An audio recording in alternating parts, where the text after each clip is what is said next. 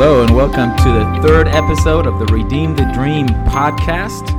My name is Dan, and I would definitely enjoy some feedback for those of you guys who are listening. You can contact me at dan@redeem-the-dream.org for any comments, questions, or concerns.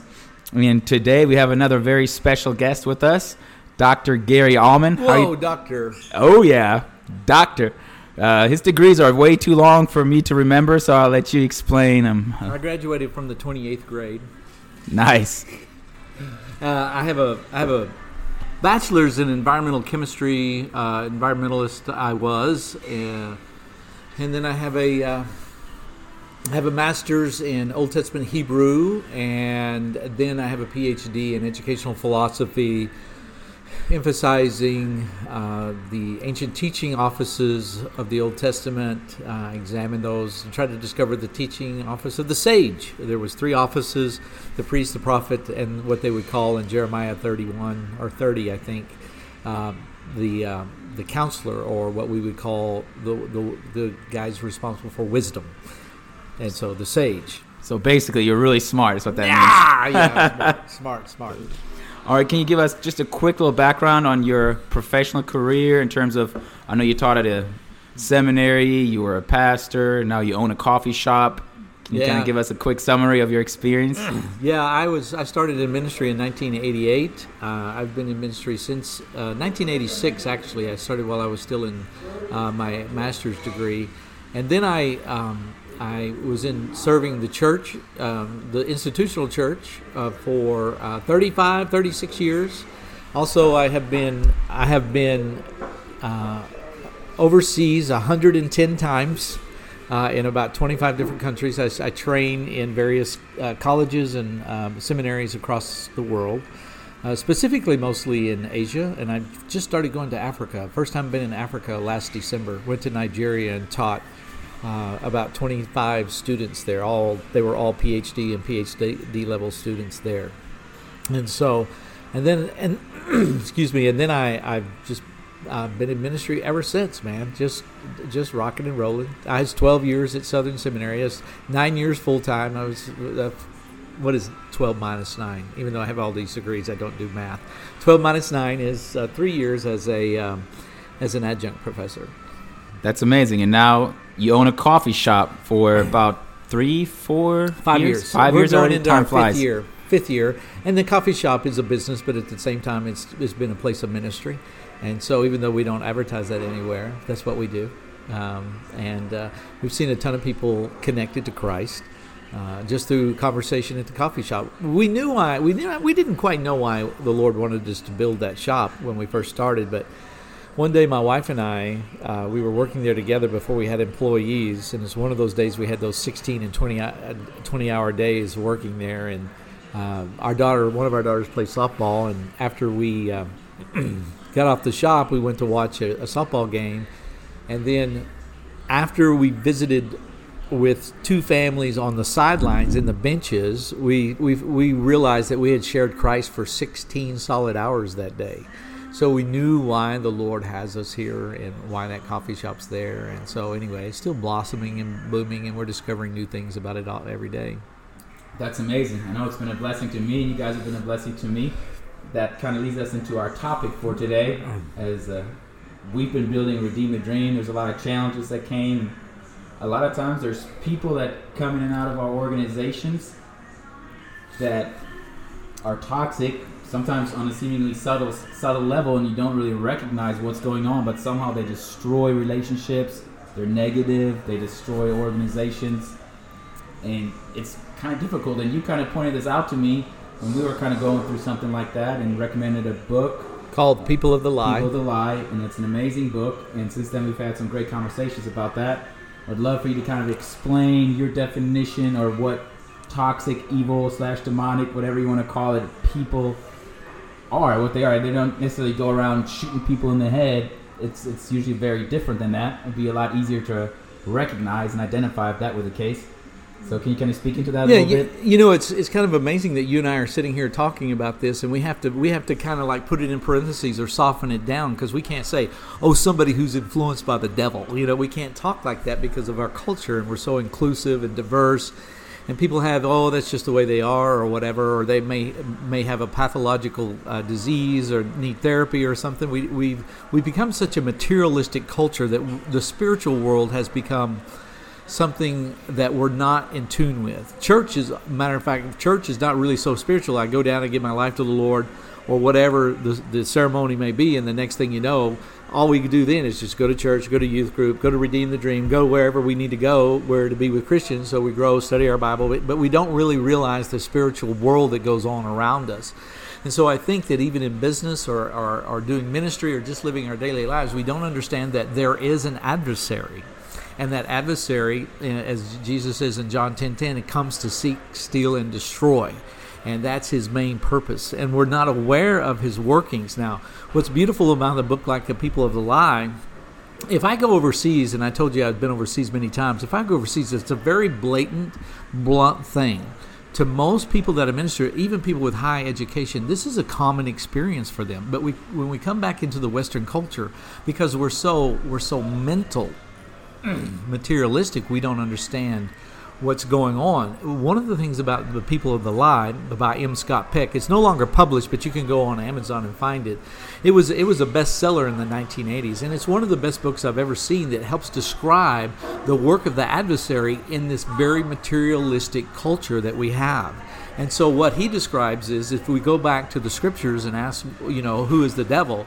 Well, we know that he has two titles. He's the accuser of the brethren, and he is the father of lies. And so that's the premise of the whole book. M. Scott Peck was a psychiatrist, M.D., very intelligent, wrote a bestseller book in 1984, I believe. Don't quote me on that date. It was called The Road Less Traveled. And you can tell in that book that he was mostly a universalist. All roads lead to God and whatever. Had a very universalist type of philosophy.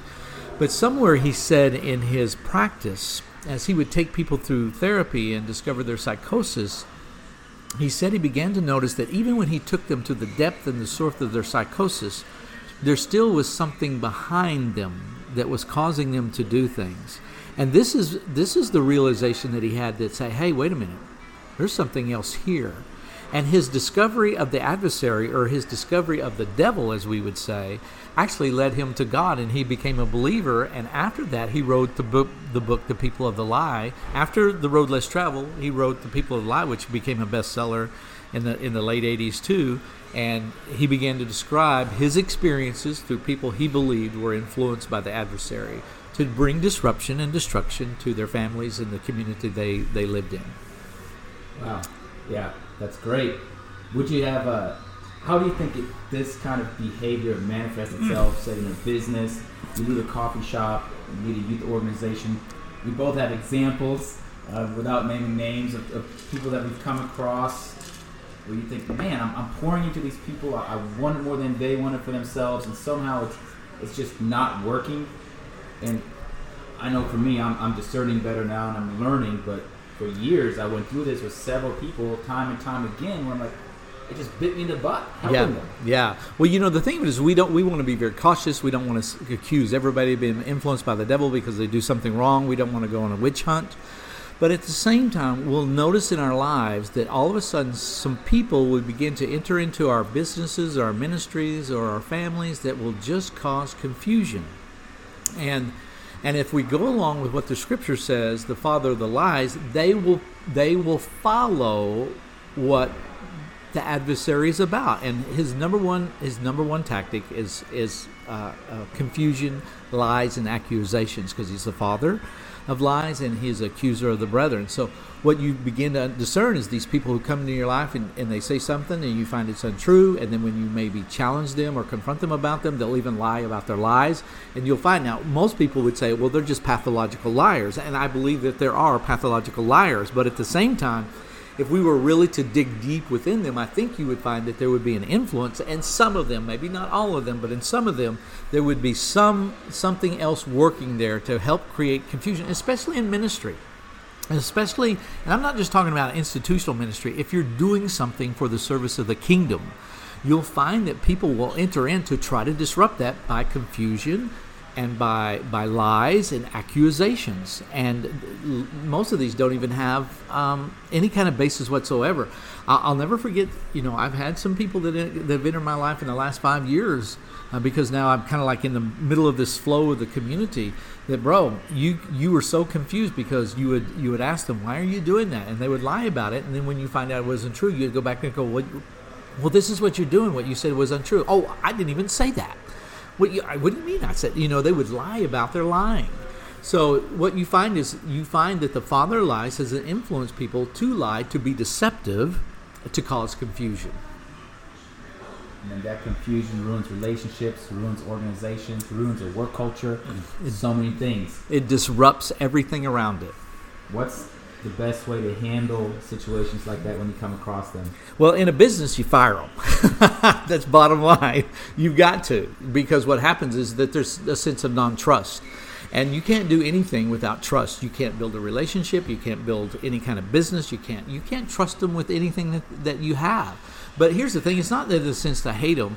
In Proverbs takes us to wisdom. The Bible is not so much about making us right. Even though doctrine is important and doctrine is spiritual, we want to have the right doctrine. But it's not about making us right. The Bible's more interested in making us wise. This is why it amazes me that there's this whole genre of literature in the Bible called wisdom literature. Proverbs, Ecclesiastes, even the book of James is considered a wisdom literature. Matter of fact, scholars know that it's based on the Sermon on the Mount, the Beatitudes, and that wonderful 2-chapter message that Jesus. But that was all wisdom. The beautiful thing about Jesus is that he was a priest and he was a prophet and he was a king, but he taught as a sage. That's what we were discovering when we began to investigate the office of the sage.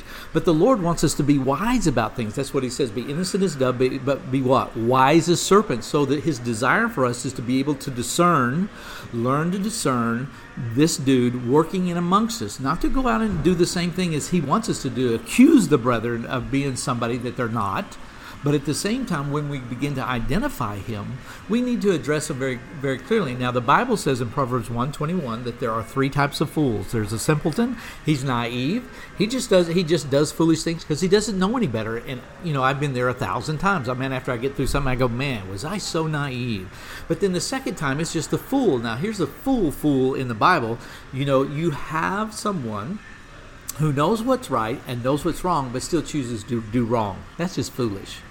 You know that. Kids do that all the time. But then the third type of fool is you find that there's the mocker. Now, here's something totally different that comes along, because you find this person who knows what's right, knows what's wrong, but hates the wrong so much he wants to destroy and disrupt the right. So if you're doing something for the kingdom and it's working out and doing something right, the mocker will come in with, in amazing, it's called the mocker, someone who's an accuser, who will be lying, who will mock, try to destroy what's going on right. And the Bible only has one answer for those people, and that's to separate yourself from them. Now, that's not, because we're supposed to love everybody. I'm not saying to hate them. Be so open to everybody and inclusive. Well, the Bible's not that inclusive. The Bible says, listen, this dude's here to destroy, and so you need to separate yourself from the people that he's using. And the mocker is one of those. Now, the mocker may be influenced by the adversary or he may not. You need to learn to discern and grow in wisdom. But there are people that you just need to simply separate yourself from. If they're in your ministry, you need to ask them to step out. If they're in your business, you need to ask them. Well, you don't need to ask them. You need to make sure you document everything that they're doing and then ask them, dismiss them from their position at your employ, where they're employed at. Is that something that you did a lot? You had to do a lot? No, probably in the last 5 years I've ran into just two. And like I said, this is not a common experience, but it is an experience that I think that a lot of people have and are not realizing that they are having it, because what's happening, especially around churches. The most amazing thing is that the book, The People of the Lie, when he gives his experiences, every one of those people went to church. Every one of his clients were Sunday school teachers. They were leaders in the church. They were on boards. Because we forget what the Bible says about the adversary. He always presents himself as an angel of light. He always wants to look good. And also this work of the adversary is deep within. He covers himself up.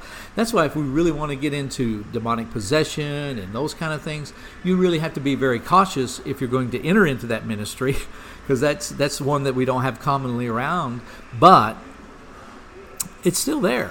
And he hides himself within our personality, or within people's personality, within organizations, because he doesn't want to be discovered, so he can continually disrupt and to cause confusion and destroy whatever God may be trying to do there. And here's the most ironic thing: God allows him to do that. That blows us away. We have one picture of where God approaches. It's in the book of Job, and Satan approaches God and asks him for permission to do certain things to Job. And God gives him permission to do that. I had a professor in seminary that once said, wherever you find God, you'll find the adversary, because they are in constant battle. And we know that in Ephesians chapter 6, there is a spiritual warfare that we have got to be aware of. And if you notice, a lot of those things that Paul describes, they're darts, they're accusations, they're just things that are being thrown at us all the time, but not physically, but spiritually, and usually that's through words. So we have to be very cautious about what we're listening to and who it's coming from. That's interesting. Yeah, I heard last couple of days when I was at a conference, they kind of talked about the current Generation Z, people that were born in the 90s and early 2000s, I believe, are mostly in a place where they feel like they can create their own truth as opposed to discovering what truth really is. And so they have this attitude of, well, if you don't accept the truth that I created, then you hate me and we can't even have a conversation. And so that makes this really, really kind of hard to, especially when you're dealing with youth and you're trying to do the right thing in terms of trying to reach them, or even people within your business, if you own a business, where they feel like they can create their own truth as opposed to discover it and learn what it is. Yeah, we're in a postmodern culture where truth is so, if I could use this adjective, stinking relative to people. They just make up their own truth. I know that there's 2 history books out that a lot of scholars were complaining about because they had no basis of authority. They had no resources because they just were making up history. Can you imagine that? Going back in history like World War II, and I'm just going to make up events that surrounded World War II and call this a history book. So what they've done is just really recreated what they thought might have happened and why it happened, and it was just all in their imaginations. So, we were talking about this on our way here, but it really creates a playground for the adversary, because if no one wants to know the real truth, then he could just keep causing confusion all day long, and lies become reality.